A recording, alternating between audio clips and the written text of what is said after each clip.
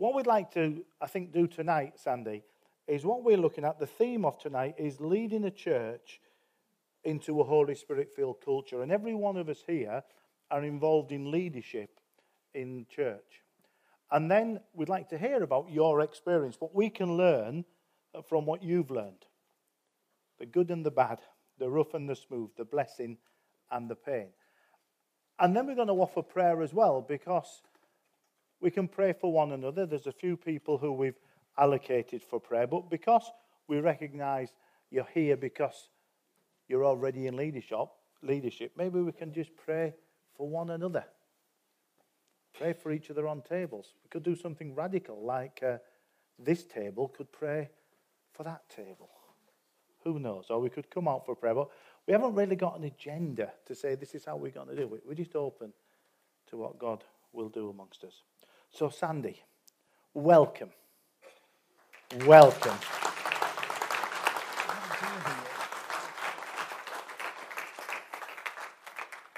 And I suppose what would be good is just to tell us something about your life story. How long have you got? Yeah. And then something about your journey in ministry as well. Is that working, Sandy, now? That's right. Thank you. Tell us your story, Sandy. Our story, my story. Well, good evening. Is that on, really? Yeah. It is? Yeah. Thank you very much indeed. It's lovely to be with you. Lovely to be with you, my wife, Annette, and I. We haven't come very far, actually. We only live in Aldeburgh at the moment. Church and ministry. Well, I started life as a barrister, some of you may know. I was a lawyer for 10 years. During that time, I came to faith through a combination of my wife and the Holy Spirit. And that, I can assure you, is a very powerful combination. And she came to faith her first term at St. Andrews University.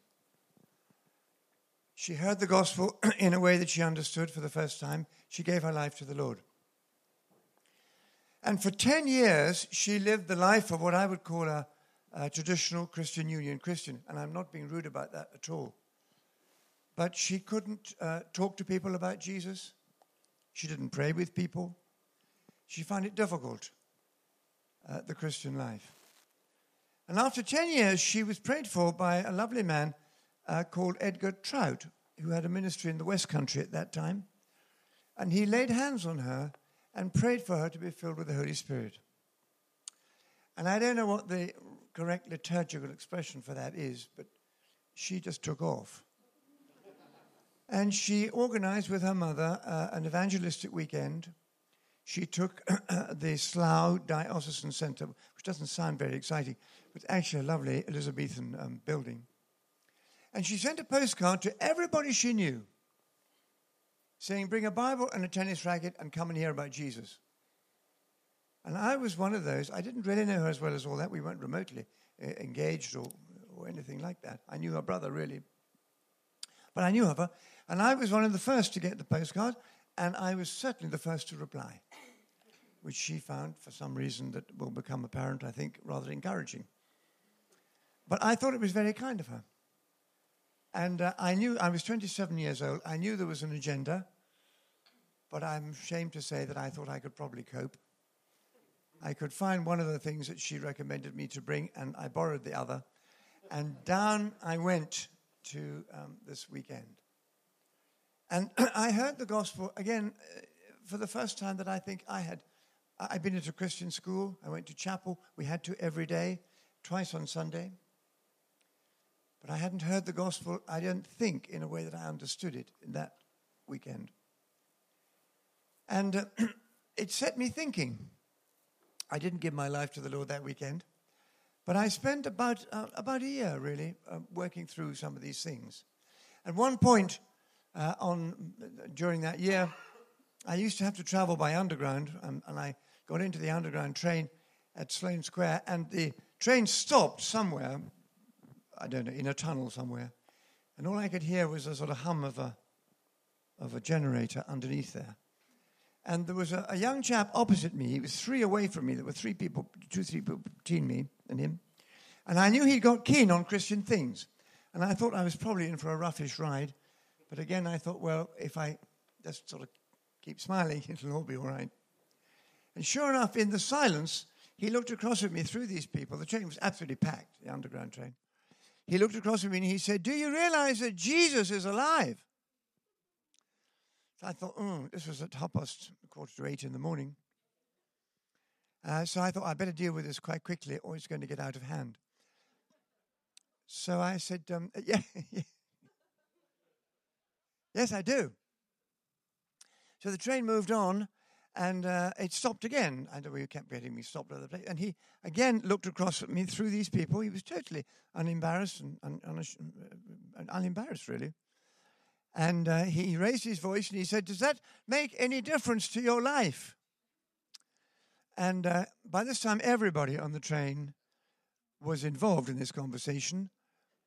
I felt they were taking bets. They were all on my side. I knew that. But there wasn't one of them who was going to help. And I felt, as I say, they were taking bets about how I was going to get out of this, looking over their papers and things. So I said with some show of confidence, "Yeah, absolutely, absolutely." And he was going further on into the city, and I got out at the temple where I was working. And as I came up into the fresh air onto the embankment there, two things really worried me about that conversation. One was I couldn't think of any difference that Jesus made to my life at all. In the same way as, I couldn't think of any difference that William the Conqueror made, having won the Battle of Hastings. Although if you're a lawyer, you'll know it's made a huge difference, actually. But I won't weary you with that tonight. But I couldn't. And the second thing that worried me was I couldn't think why I'd felt it necessary to say yes if I meant no. And I resolved never to get into that position again if I could help it. And I bought a new translation of the Bible, the New Testament. I was doing a long case in Liverpool at the time. And I remember when the court rose at 4, I liked to think I did the work that had to be done for the following day. And then I devoured this Bible, New Testament.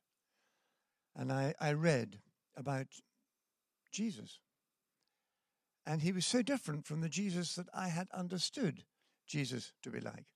I think I'd picked up the impression somewhere that Jesus was, you're gloriously spared here with stained glass windows.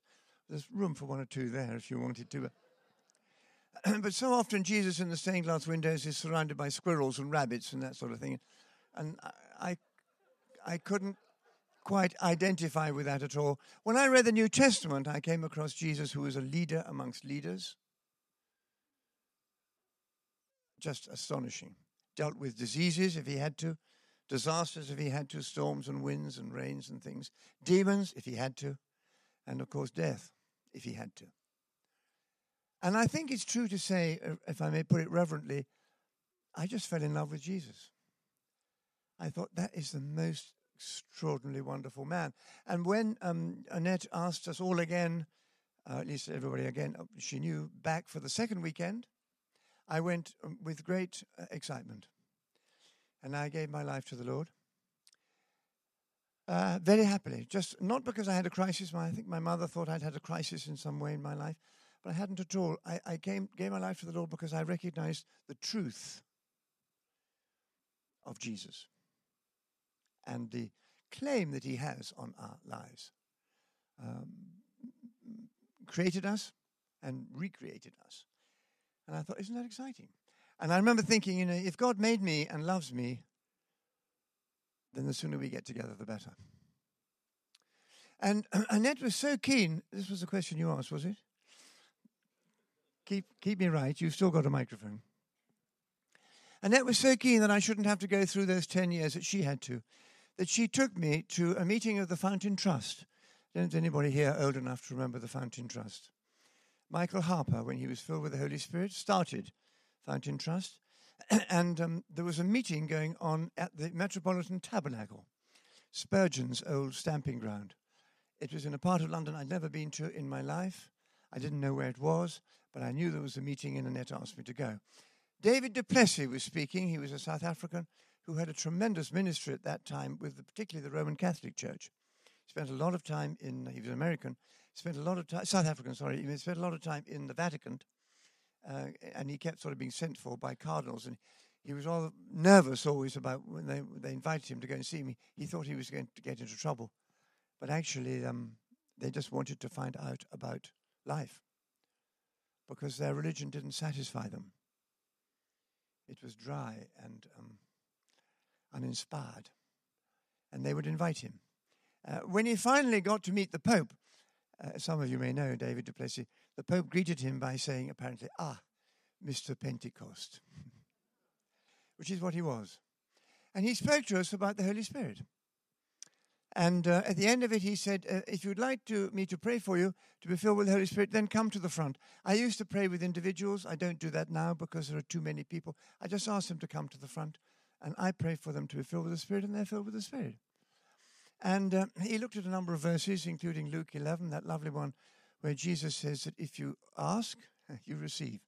And I hadn't been a Christian long enough to wonder whether Jesus really meant that. Because as you know, we find it so hard to believe. Jesus says it 6 times, actually. If you ask, you receive. And if I had anything to say to anybody tonight, I would recommend that and reinforce that verse.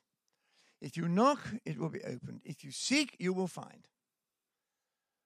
And something within us always said, it's the devil, of course, himself is busy saying, yeah, of course, but not me.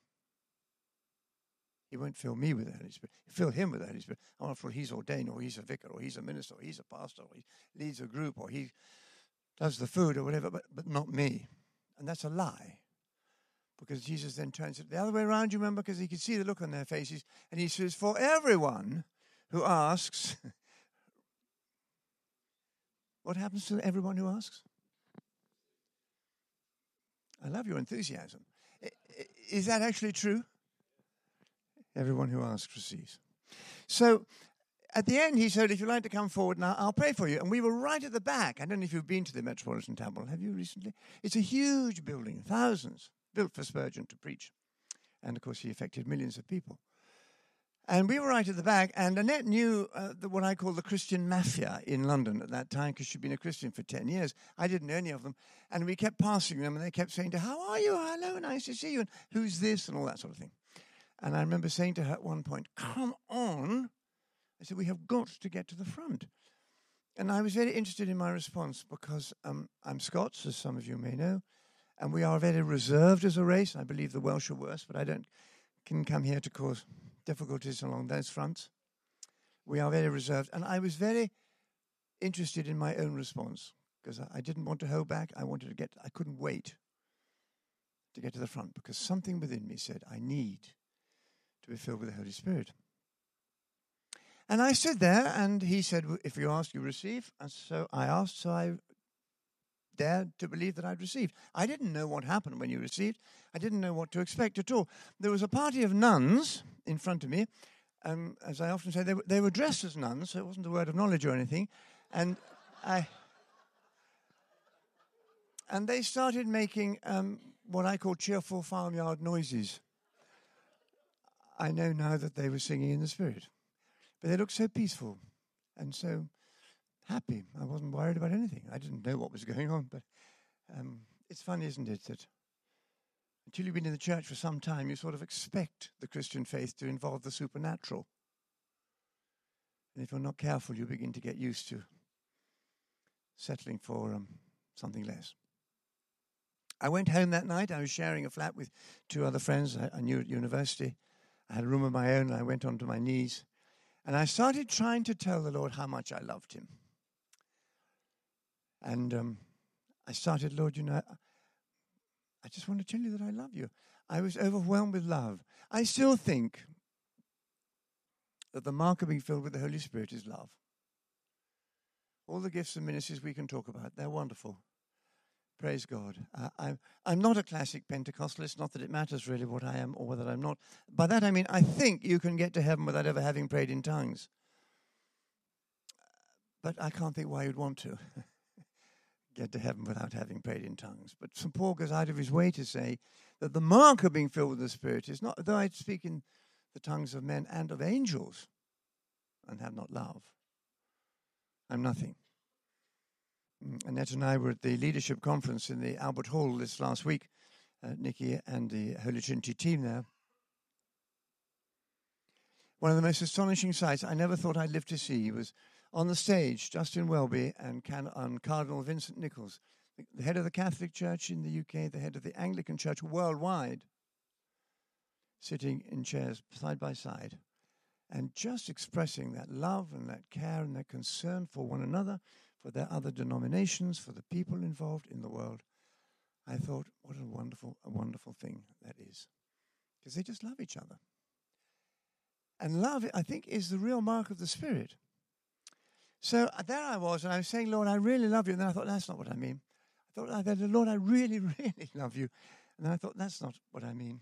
And the whole irony of the situation hit me because, as I've mentioned, I was a barrister, and large sums of money had been spent trying to help me to be articulate. I'm not asking you to say whether they were well spent or not. I'm just saying they were spent. And I couldn't even tell God how much I loved him. And into my head came these words, what you need is another language, isn't it? I said, Lord, that's exactly what I need. And I began to pray in another language, in tongues or in the Spirit or whatever you like to call it.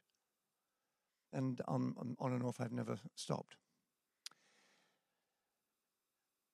So I was born into, as it were, a church experience that was Pentecostal. And theologians can argue as much as they like, but our theology is always tempered by our experience. So when people tried to persuade me, as they did later on, that wasn't a valid experience, or it wasn't right, or it wasn't this, it doesn't wash. And sooner or later, we have to come to a decision for ourselves about many things. We read the Bible, and somebody says it means this, somebody else says it means that. I don't want to fall out with them. I don't want to part company with them. I don't want to break fellowship with them. But I have to say, Lord, I don't see it that way. So thanks to my wife and thanks to the Holy Spirit, there was no question in my mind that the New Testament church was a Pentecostal church with a small p. It expected the activity of the Spirit. It expected the church to be run by the Spirit of God. And about 4 years later, if this is still the question that you were asking, I felt drawn out of the law. It puzzled me because ever since I was 8, I wanted to be a barrister. I bought every second-hand book of trials and all that sort of stuff. And I loved it. I'd go back to it if I had to. I couldn't, of course, but I loved it. But I felt drawn out. And it interested me. And I felt the Lord just saying, well, because I did really nothing but criminal work, and I longed to be able to talk to these wretched people. You'd read the papers the night before, and then the following morning, or whenever it was, you'd go down into the cells, and there, when you're reading the papers, you think, how could anybody do that? And you go into a cell, and you see some diminutive man or woman who was as puzzled as anybody else was as to why they did that. And I longed to try and reach them at the top of the cliff and not have to wait until they got to the bottom. And something of my heart is still in that work. Because, well, but I'm jumping ahead a little bit, I think that's where Jesus would be, actually. John Wesley used to say, we must go to those who need us, and we must go to those who need us most. And I just felt drawn out of it. So I said to Annette, she married a barrister, and she had some expectation of being able to eat, bring up our children and things. And I said to her, what do you think? And in some ways, of course, she was responsible for the whole thing. So, and I thought the Church of England would say, no, you stay where you are and get on with what you're doing. I went to see the vicar. He couldn't see me for 6 weeks, which I found difficult to understand. I still do, actually. I don't know what he was doing, the dear man, but he's dead now, so...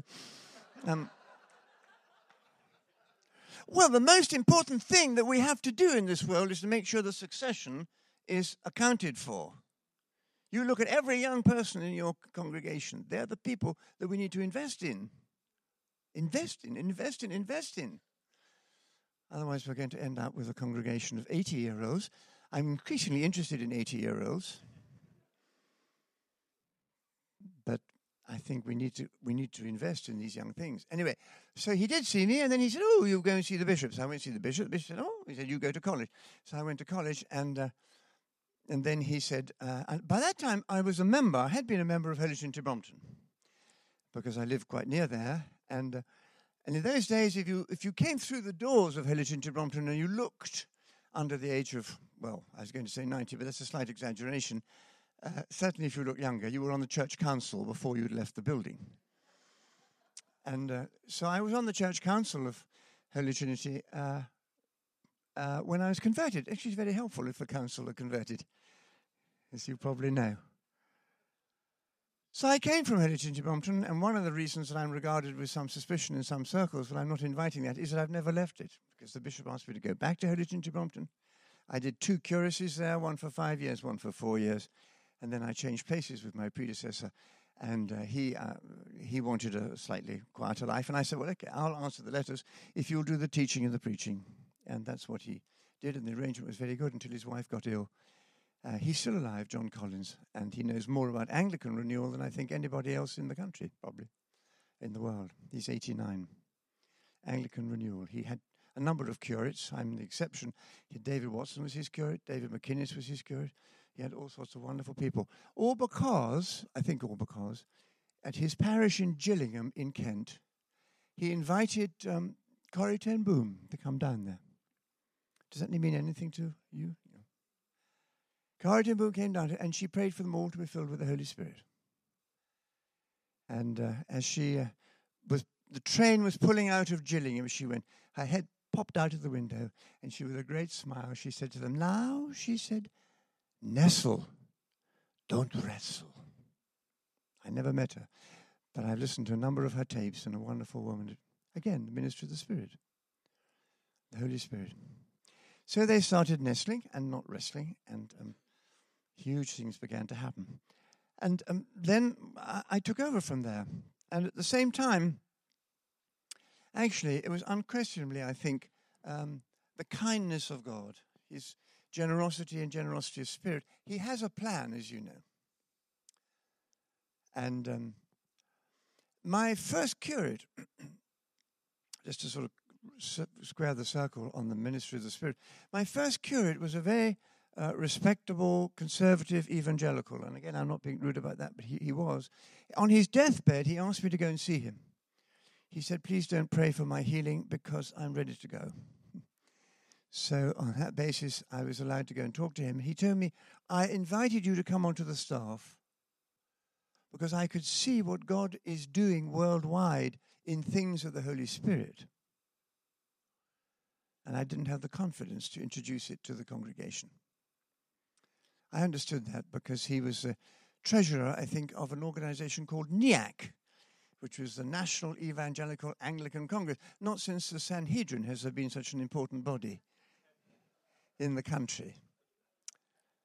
And it's hard to change, actually, after a bit, and say, I think we've been on the wrong track. And he invited me and said, would you please minister to anybody you can, pray for people wherever you can. And his motto was, you get on with the work and I'll explain to them what you really meant, which is what I think the job of all of us who are slightly senior in church life, that is our job. Let everything grow. Let everybody do whatever everybody does, particularly if they're young and have the energy and the enthusiasm and the excitement and the grace, and then we can explain what they really meant, if necessary. But that was a wonderful deal. And I said to him, well, I will never teach what I know you can't teach. And he said, no, you get on with the ministry. And I think I kept hold of that because one of the things that I do often find myself speaking about at younger gatherings of mainly Anglican, but any clergy I can get my hold on, is the biblical aspect of loyalty. And in the outside world, it is almost non-existent in my experience. In the city, in the world of work, loyalty, now everybody moves about, they do what they like. And in the church, it's not an option. I'm always astonished at how David was so ill-served by his staff, because David was the epitome of loyalty, as you'll know, to Saul, and he lived through all of that. And I've been so fortunate. Nicky Gumbel is loyalty personified, and I could travel all over the world, and I knew that there was nobody saying anything wrong or bad, nobody conspiring, nobody plotting, nobody starting stuff within the congregation about the ways that church could be run better. There are 100 different ways of running a church, but there has to be somebody who takes responsibility before the Lord for the way in which the church is run. And if the ministry of the Spirit gets going, that is particularly important, I think. So I was very, very well supportive of that. I only once let Raymond down on that was when Annette, bless her heart, invited Jackie Pullinger to come and speak to her wives group. And I'm ashamed to say I didn't think a wives group. It was many, many years ago, long before Jackie was quite as well known as she is now. But as you probably know, even then, if you came within 200 yards of Jackie, you'd be singing in the Spirit. You just can't help it because that's what she does. And I am ashamed to say, it was Annette's wives group, and I didn't think really that, I didn't know what went on at wives groups, but I didn't think it was, I thought you'd probably have some coffee and then some sanctified gossip and then perhaps a little talk and then some prayer and then lunch. Babies to be collected and that, Well, of course, with Jackie and Annette's wives group, the whole place took off. And the whole of London was buzzing with the news that everybody in that room had been filled with the Holy Spirit. It was just like Pentecost. They were all singing in the Spirit. They danced out of our sitting room way off to where they come from. They picked up the babies singing. Everybody was singing. It was the most wonderful, wonderful thing. And Raymond said to me, "You didn't tell me that Jackie was coming." I said, "Well, I'm so sorry, but I had no idea." Apart from that, we stuck to the bargain. And Raymond allowed me to lay hands on anything that moves. One of the rules on Alpha, as some of you may know, is that we lay hands on everything that moves. And I said that at a conference once when we were in Northern Ireland. And Adrian McCartney, who was a youth leader there, forgive me if you are Irish, this is just how I remember him speaking. He shouted back from the chairs, he said, "Over here, we'll lay hands on everything that isn't moving to get it moving."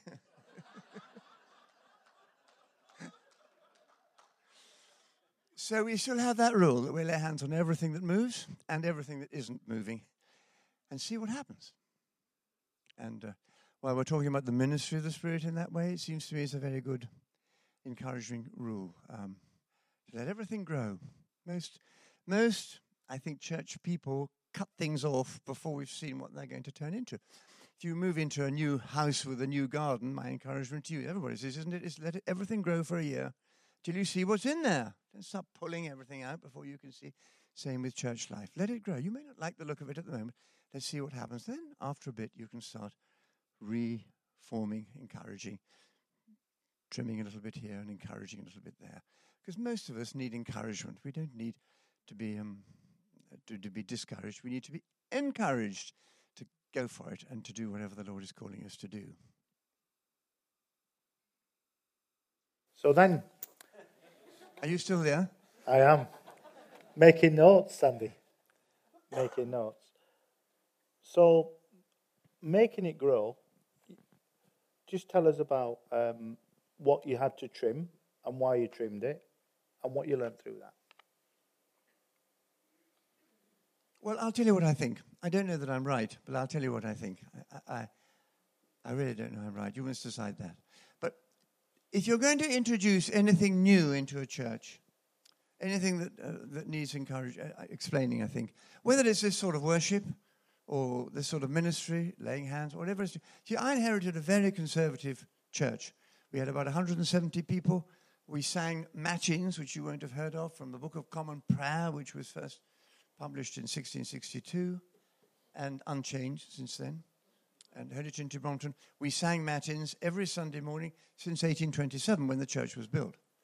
Not even Hitler could stop us singing matins Sunday morning. And the only trouble with that was that there wasn't a young person inside. And that's tricky because, as you may know, again, the good is always the enemy of the best. And we had to make one or two changes, not for the sake of change, but for the sake of encouraging the younger generations to get into church. I feel deeply about that, as you've probably gathered. But if you're going to introduce any change at all, you need three things for it. And I would encourage you not to lose sight of them. Number one, you need a theology. Why are we doing this?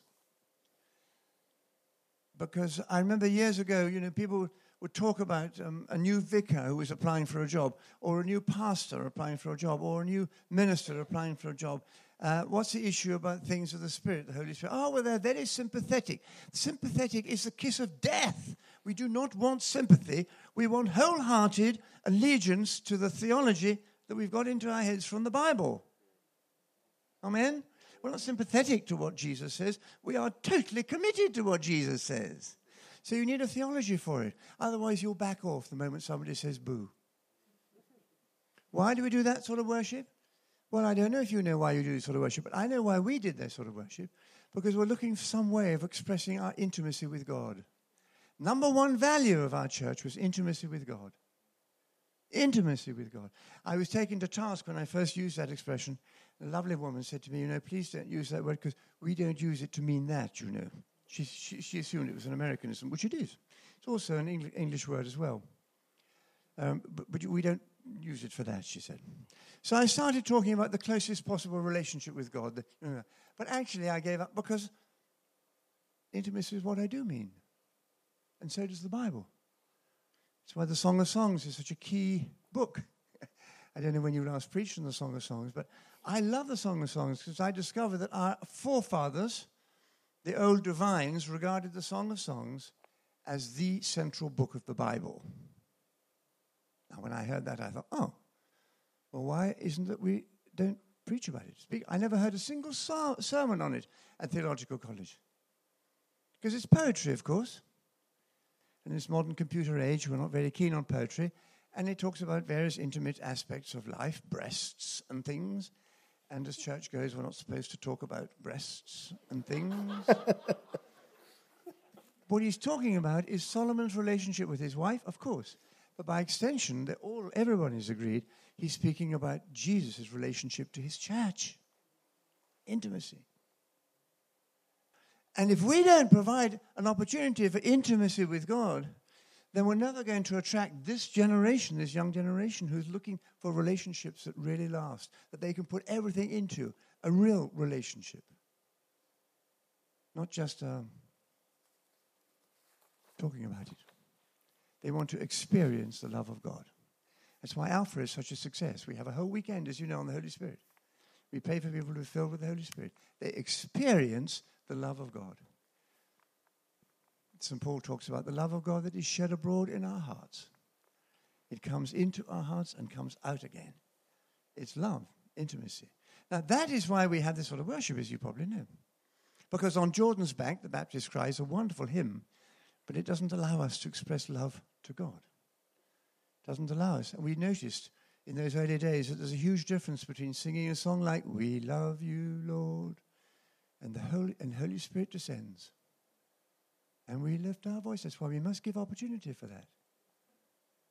For the people to have a chance to join in, to sing. And during that worship time, I remember one Sunday evening, a young man came up to me and he said, all the way through the worship, I think I was disappointed it wasn't through the talk and it wasn't through other aspects of the service, but it was actually through the worship. He said to me, all through the worship, I was wrestling because I wanted to give my life to Christ, but I didn't want to give up my girlfriend. And I didn't want to give up my job, and I didn't want to be sent to Africa as a missionary. And actually, the Africans are sending missionaries here now, but that was going on in his heart all the time. And he said, towards the end of the worship, he said, I heard this voice saying, why don't you give in, and we'll both win? And he said to me, do you think that could be God?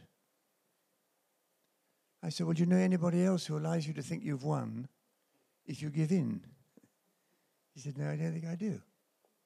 So we both agreed it was God. But it comes because we have been led by the musicians. We've been led into the presence of God. And in the presence of God, we are allowed to bask in his love, to give love and to receive love. So number one value of our church was intimacy with God. And number two value is intimacy with one another, which is why all the structures of the church were geared. We had three groupings in our church, the celebration, the congregation, and the cell, or whatever you call it, names you call it. But I then discovered that that's church growth language all over the world. The Fuller Seminary, Pete Wagner, the professor of church growth, talks about it all over the world. A big group, a middle-sized group, and a little group. And I used to think that was an optional extra.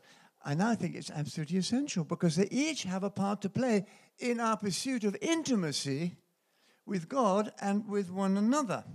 Of course, we have to take that slowly. We can't be intimate at 5 minutes' notice with one another, but we can gradually get to know each other and begin to grow together in our love for one another. Because as you know, the book of Ephesians that Paul wrote reminds us that Jesus is coming back for his church. I don't want to let you down too quickly, but it's not for individuals, really. It's the church that he loves. And often as I think of it, you know, if God is your father, and God is your father, and God is your father, and God is your father, and God is my father, that makes us brothers and sisters, right? Again, I love your enthusiasm for that idea. And we are going to spend eternity together. Do you like that idea? Eternity together. Just look around. You're going to spend eternity with these people. And the time really to get used to that idea is now. Which is why I begin to, when Peter, in his letter, you remember, talks about it as stones, not bricks, because all bricks are the same size and the same shape and the same color. We're not like that. We're stones, living stones, with edges and prickly bits and corners. And we begin to feel it when we get closer to one another in our groups. And in our groups, it begins to rub off. And we begin to understand. We understand the pastor and his funny little ways. And he begins to understand us and our funny little ways. And we begin to think it'll be quite fun, not just to live together in heaven, but to live together now, here. You remember they used to have that old rhyme, didn't they? To dwell above with saints in love. What happiness, what glory. To dwell on earth with saints below. Well, that's a different story. So we get together. So intimacy with God, intimacy with one another. But you need a theology for that. You need a theology for the ministry of the Spirit. That is where we're going. And as soon as you're confident, if you're the pastor of the church, or if you're leading the church, or you think you're leading the church, which may or may not be the same thing, as soon as you can, you can't straight away when you arrive, or people may take fright. As soon as you can, and I was hugely helped, we were hugely helped by John Wimber, because he had this, what he called his sign on the bus. As soon as you can, you tell people where we're going. Because the traditional, I exclude anybody else from this observation, but the traditional Anglican sense, in a sense, I'm paraphrasing and simplifying, oversimplifying, but the bishop on the whole would send a young man like I was in those days into a congregation and just say, dear boy, keep them all happy.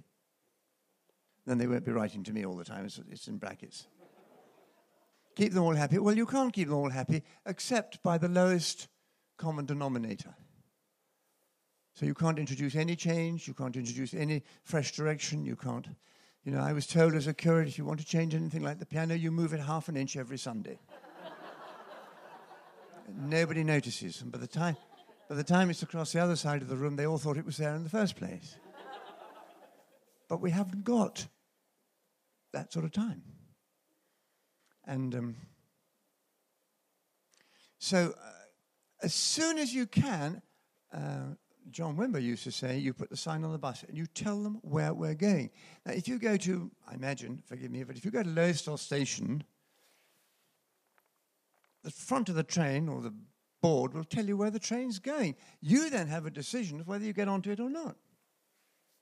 It's the same with the church as soon as you can. And I said to them, look here, let's stop arguing about it, because we had a sort of discussion all the time in the church council. We had a sort of high church retired colonel who didn't really approve of anything that we were doing. We had a retired missionary from Zambia. She was absolutely sweet. She wanted the church to move this way. The others wanted to move that way. And we were left I was left smiling. So providing you change nothing, you have a quiet life. But Jesus didn't die for a quiet life for us. He didn't die to bring peace. He came to get his will done on earth through his church. And that means not just churches full of people, but people full of the Holy Spirit. Because that's what's going to change the world. So I said to them, let's stop arguing. And I tell you what, The New Testament church was a church that believed in things of the Holy Spirit. That's the direction we're going in. It'll take us time. I had to say that to the young people, or they wouldn't have stayed, because they were waiting to see whether we were going to change or not. And if we weren't going to change, they were going off somewhere else, to the local community church, which is wonderful. They'll get to heaven that way, but we won't get that money on the way. So I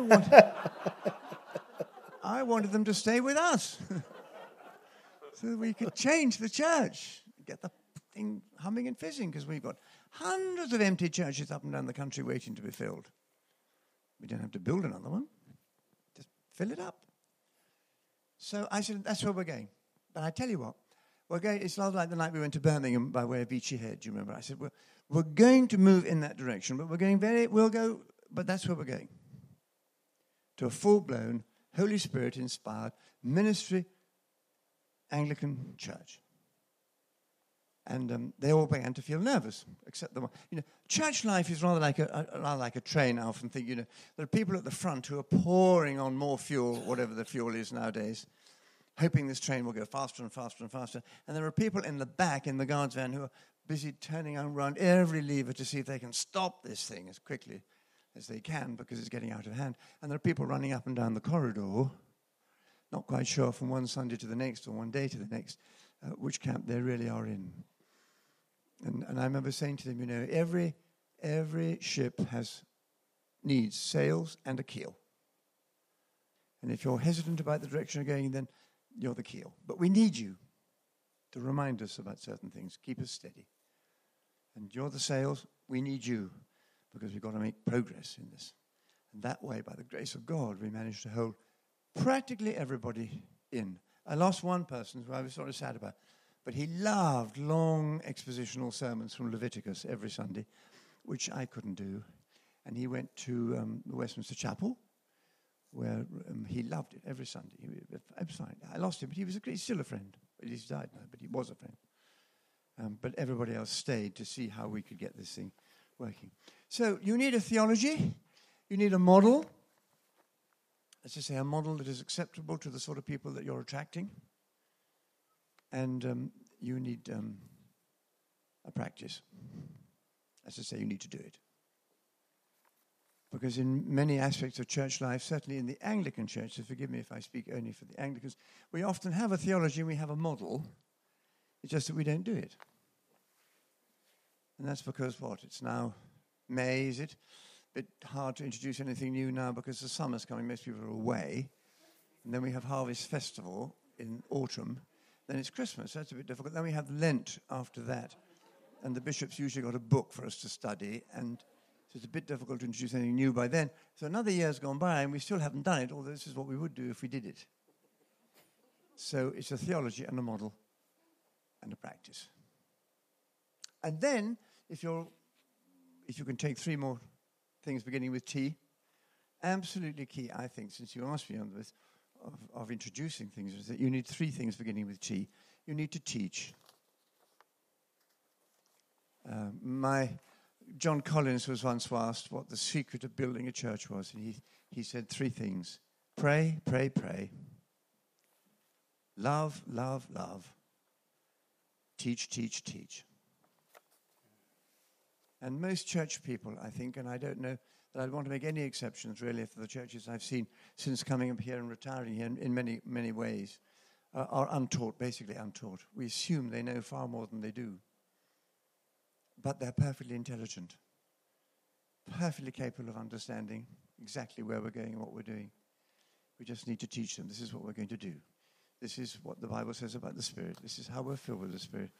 This is us being filled with the Spirit. And this is what the Spirit is intending for us to be filled for. Because I thought one time it was for us, then I thought perhaps it was for the church. I'm now totally convinced that it's for the world. And if you really want to see the Spirit at work, then get out into the world. Jackie Pullinger, I remember telling me quite recently, actually, whenever we get stuck in our little church in Hong Kong, as she was, we go out into the villages all over China. Into the village, we send little teams, and they lay hands on everybody. Some people are healed, some people are delivered, some people are converted, and they come back into the church so excited. We could do that, couldn't we? Perhaps you do. Forgive me, I don't know enough about you. Go on to the estates. Take a little team. The devil will say, they don't want to see you. They do. When Annette and I left Holy Trinity, we went to North London, Tollington Park. And I was told not to go onto the Andover estate, which is one of the worst estates in North London. They don't want to see you. They don't want to know. The only concession I made, because that was a total lie, I wore a dog collar. Because for two reasons. One was that I was told that I might look like a plainclothes policeman otherwise. And that's apparently not a good thing to look like on the Andover. And the second reason was that I wanted anything that they thought was good to be associated as it should with the church. I was told they won't want to see you. Only one man said would I mind coming back, because he was too drunk to have a conversation with me. It was 10 o'clock in the morning after all. And I understood entirely. But everywhere else, oh, you're from that, oh, I wondered about that. I wondered about this. What time? I'd love to. Thank you very much. And if any of you are interested in following that up, I was hugely impressed, moved, encouraged, taught by the history of the London City Mission. It's a book called Streets Paved with Gold. The London City Mission started in Hoxton, very near where we were in North London, in about 1847. And they went out visiting. We've been conditioned now to believe that visiting doesn't work. It works. And they said, we found that the only way to the hearts of these people, because the population of London between 1800 and 1850 doubled, as some of you know, and everything broke down. The schools broke down, the sewage broke down, every social activity broke down. And the church went into the vacuum. And the ragged schools were born, the hospitals were built, all sorts of ways. The church responded. The church had more money in those days because they were less taxed, so I'm not being critical. But the London City Mission found that the only way to reach people was to love them. Just to love them and to love them and to love them. Visit them and visit them and visit them. And it was great. Lord Shaftesbury went to see what they were doing. It's all in the book there. And he found 5 families living in one room.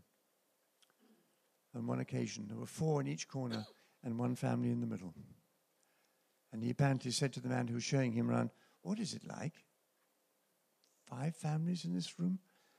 And the man replied, well, it was fine. He said, and really, until the family in the middle took in a lodger. And he was so impressed with what the church, London City Mission, cheerfully, joyfully, and faithfully, reaching out and going out to the people that Jesus sent us. That, I hope we would have just reconsidered by the end of the weekend, is the purpose of the church being filled with the Holy Spirit, that we may be what Jesus was, sent, because he sent us, you remember, just as the Father sent him. The Father sent him to reach the poor, the underdogs, the sick, the lame, all of that. And just as he was sent, so he's sending us. And for that, we need the Spirit. So you need 3 things. You need teaching, testimony. I think your branch is extremely good at testimony. The Anglicans have been very bad at testimonies. We've sort of overlooked the power of it. It's hugely powerful. We used to have testimonies every Sunday at Holy Trinity, Brompton, so much so some of the older, they're not older, some of the other members of the congregation, oh, no, not yet. Yeah, we're going to go on having testimonies. As long as anybody's got something to say about what God has done with them since we last met, we're going to put them up there. Because there's one thing for a clergyman to tell the people about what God has done. You know, he's sort of paid to do that. I'm not talking about how much he's paid. I'm just talking about the fact that he is paid. Get somebody who's not paid. Put him up there and say, this is what I was. This is what I am. And it's Jesus that has made the difference. If you ever listen to Nicky Gumbel getting testimonies from Alpha, his last question is always, what difference has Jesus made to your life? Not, what did Alpha do? What did the church do? What did the pastor do? What did your friend do? What has Jesus done? Well, Jesus has turned my life completely around. And the Spirit is working in the hearts of all the other people, saying, well, he did it for him. Perhaps he can do it for me. Delivered from drink. Delivered from addictions of this kind or that kind. Set free. Praise God. Very powerful. Teaching. Tell them where we're going, what we're doing, what the Bible says about it. Testimonies, this is what's happened to me, this is what I am, this is what Jesus made the difference. And the third thing you probably need is a bit of time. Teaching testimony time. And as you know, if you're ever in a position of starting a new church, I hope you'll take to heart John Wimber's great advice, which was that most clergy, most pastors, most ministers overestimate what can be achieved in 1 year and underestimate what can be achieved in 5. If you have the microphone twice a Sunday for 5 years, you can do quite a lot. Patiently loving. The rule in church life, loving and shoving. Before you know where you are, you've got as near as you can get to the perfect church. Thanks, Andy. Oh, no. We haven't started yet. Praise God. It'd be good that you could pray for us that. I'd love to. But the thing that you said that I'd like to nestle rather than wrestle. And you said it's good to tell God that we love him. Shall we do that? Let's sing that song. You know, we love you, Lord. And then we can sing together, Spirit of the living God, fall afresh on me. And how about laying hands on those people around us? And we'll sing, Spirit of the living God, fall afresh on you. And I'll let you then pray for us, Sandy, and we'll see where we end up. Okay. Would you like to stand? Yeah. Okay. Do we know that band? Band? Yeah.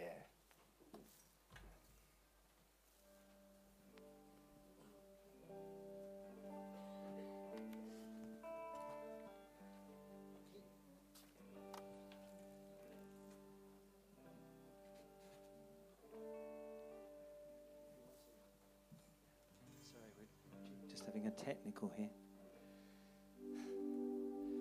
I love you, Lord, and I lift my voice to worship you, oh my soul,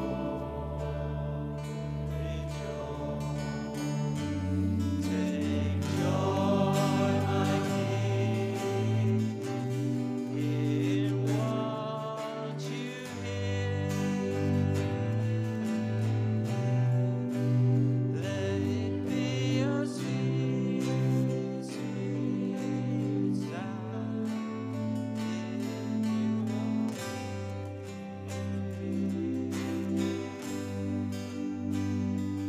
I love you, Lord, and I lift my voice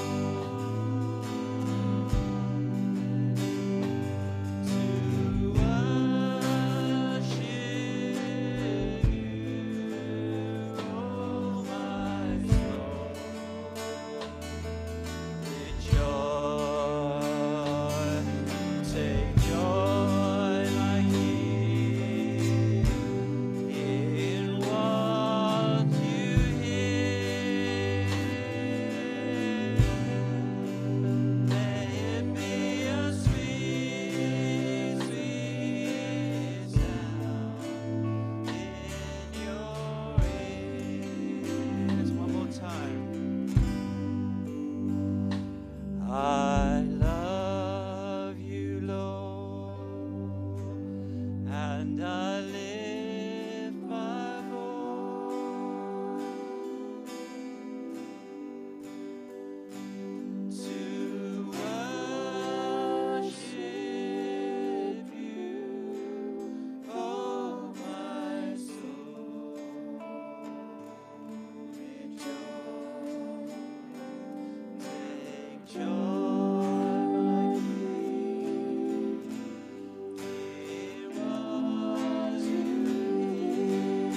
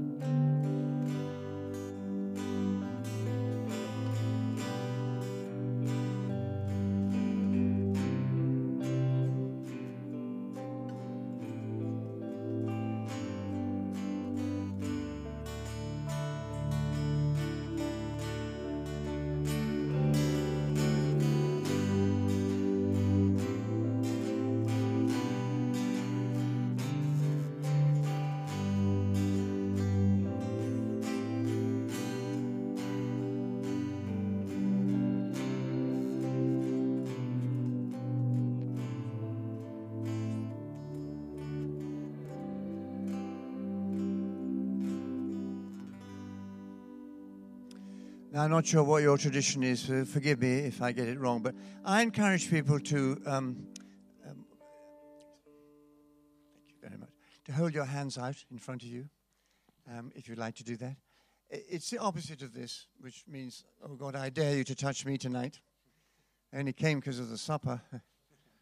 This means, oh Lord, I want everything you can give me. I've tried my way.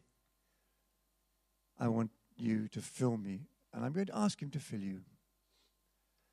I'd love to encourage you. Don't worry about anybody else. Just say to the Lord, Lord, thank you.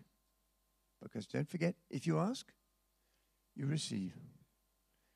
Whatever you feel, whatever you think, don't worry about what you're experiencing. Just thank him, thank him, thank him. So let's wait on the Lord for a moment or two.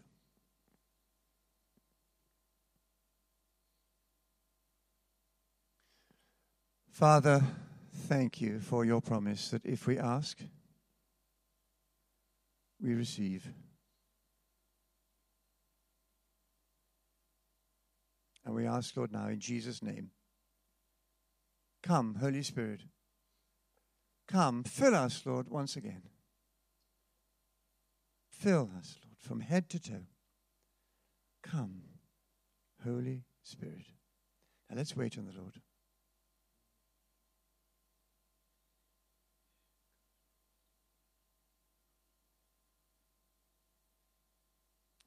Thank you, Lord. More of your Spirit, Lord. Thank you, Lord. We receive.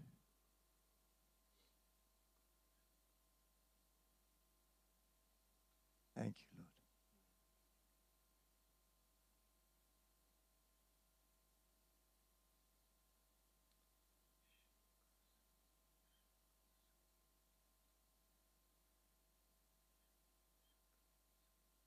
I'd love to have a chance to pray with one or two of you who I think are what I would call spiritually tired. And you come to a thing like this and you're thinking, oh, Jeremiah, you may remember, complained to the Lord, Lord, you deceived me. You didn't tell me it was going to be like this. I don't encourage that sort of language, but he did. Very strong language. But if you identify yourself in any way with that, things aren't going what you'd hoped spiritually, your Bible's dry, your prayer life is whatever it is, then just raise a hand. We'd love to have a chance to pray for you if you identify in any way. And would you mind coming to the front? And one or two people I know will come and join with you, because the Lord's on your side. He's recommissioning you because he loves you. Yeah, just make your way to the front. As I often say, if you can't get prayed for in a church, it's a bit difficult to know where you would get prayed for. Thank you. Was there one or two at the back there? Just come and join us, because the Lord is recommissioning you into his army. The devil's managed to persuade you that you're too bad, or you're too old, or you're too young, or you're too something, or something, or something, or something. It's a lie. And what the Lord is saying is, come, come. Eat and drink. And if one or two ladies will come and join us, can I ask Annette to come and join us too? Come and pray with these dear people.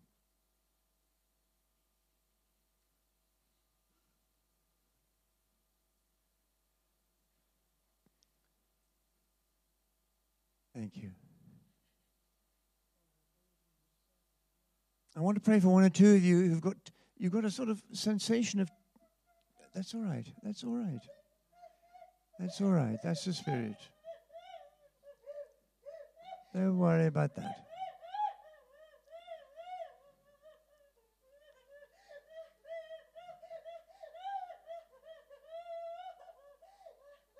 One or two of you have got a sort of tingling in your hands. Just raise a hand if that's you. You felt a sort of sensation on your hands. Would you mind coming to the front? Come to the front. It's often, I don't know if it is or not, but it's often an indication from God to remind you that he has anointed you with this particular gift of healing, to lay hands on people, lay hands on the sick and they'll recover. Now, we're all called to do that, but I think the Lord often uses this as a sign to remind us of that, as an individual sign from the Lord to you, and your response is, Lord, thank you, thank you, thank you. That's just what I need, the encouragement to go and do what you've called me to do. And if one or two people could come and join him here, we'd pray for you as well. Is there somebody here who's been asking the Lord this week for a prophetic gifting? I may be wrong, but I think there's somebody who's crying out to the Lord for a gift of some kind, a spiritual gift, a prophetic anointing or intercessory anointing or some sort of anointing. Are you here? Just raise a hand if that's you. Is that you? Could we pray for you too? Come in here and let's spread out. Yeah. Brilliant. And if one or two of you who are used to this sort of thing could join in and pray for these dear people, it would be lovely. Oops. That's all right. Let him go. Let him go. It's fine.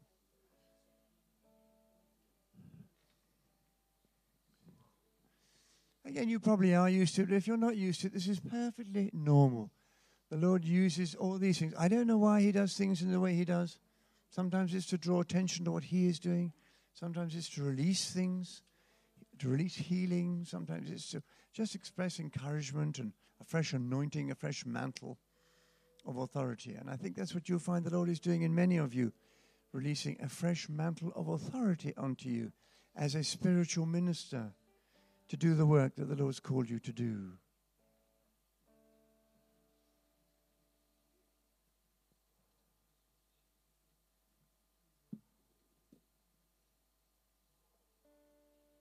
Now, if any of you has, I don't know whether, if any of you has some sort of, I think somebody has got some physical symptom that you didn't come into the room with, but you have now. Would you just raise a hand? It may be a sore head, neck, leg, inside, anything. Anybody got that? It's often an indication that you want to draw attention to somebody else, and the Lord wants us to pray for them to be healed. It would be called a word of knowledge. And often it's something you didn't come in with. You knew it's not yours. A little bit more specific. It's a pain at the back of the neck. Somebody's got a sharp pain at the back of the neck. Would you raise a hand if that's you? It's a sort of whiplash thing. Anybody got a sharp pain in the back of the neck? Well, if you remember that you have, let us know. We'll pray for you or pray for somebody else.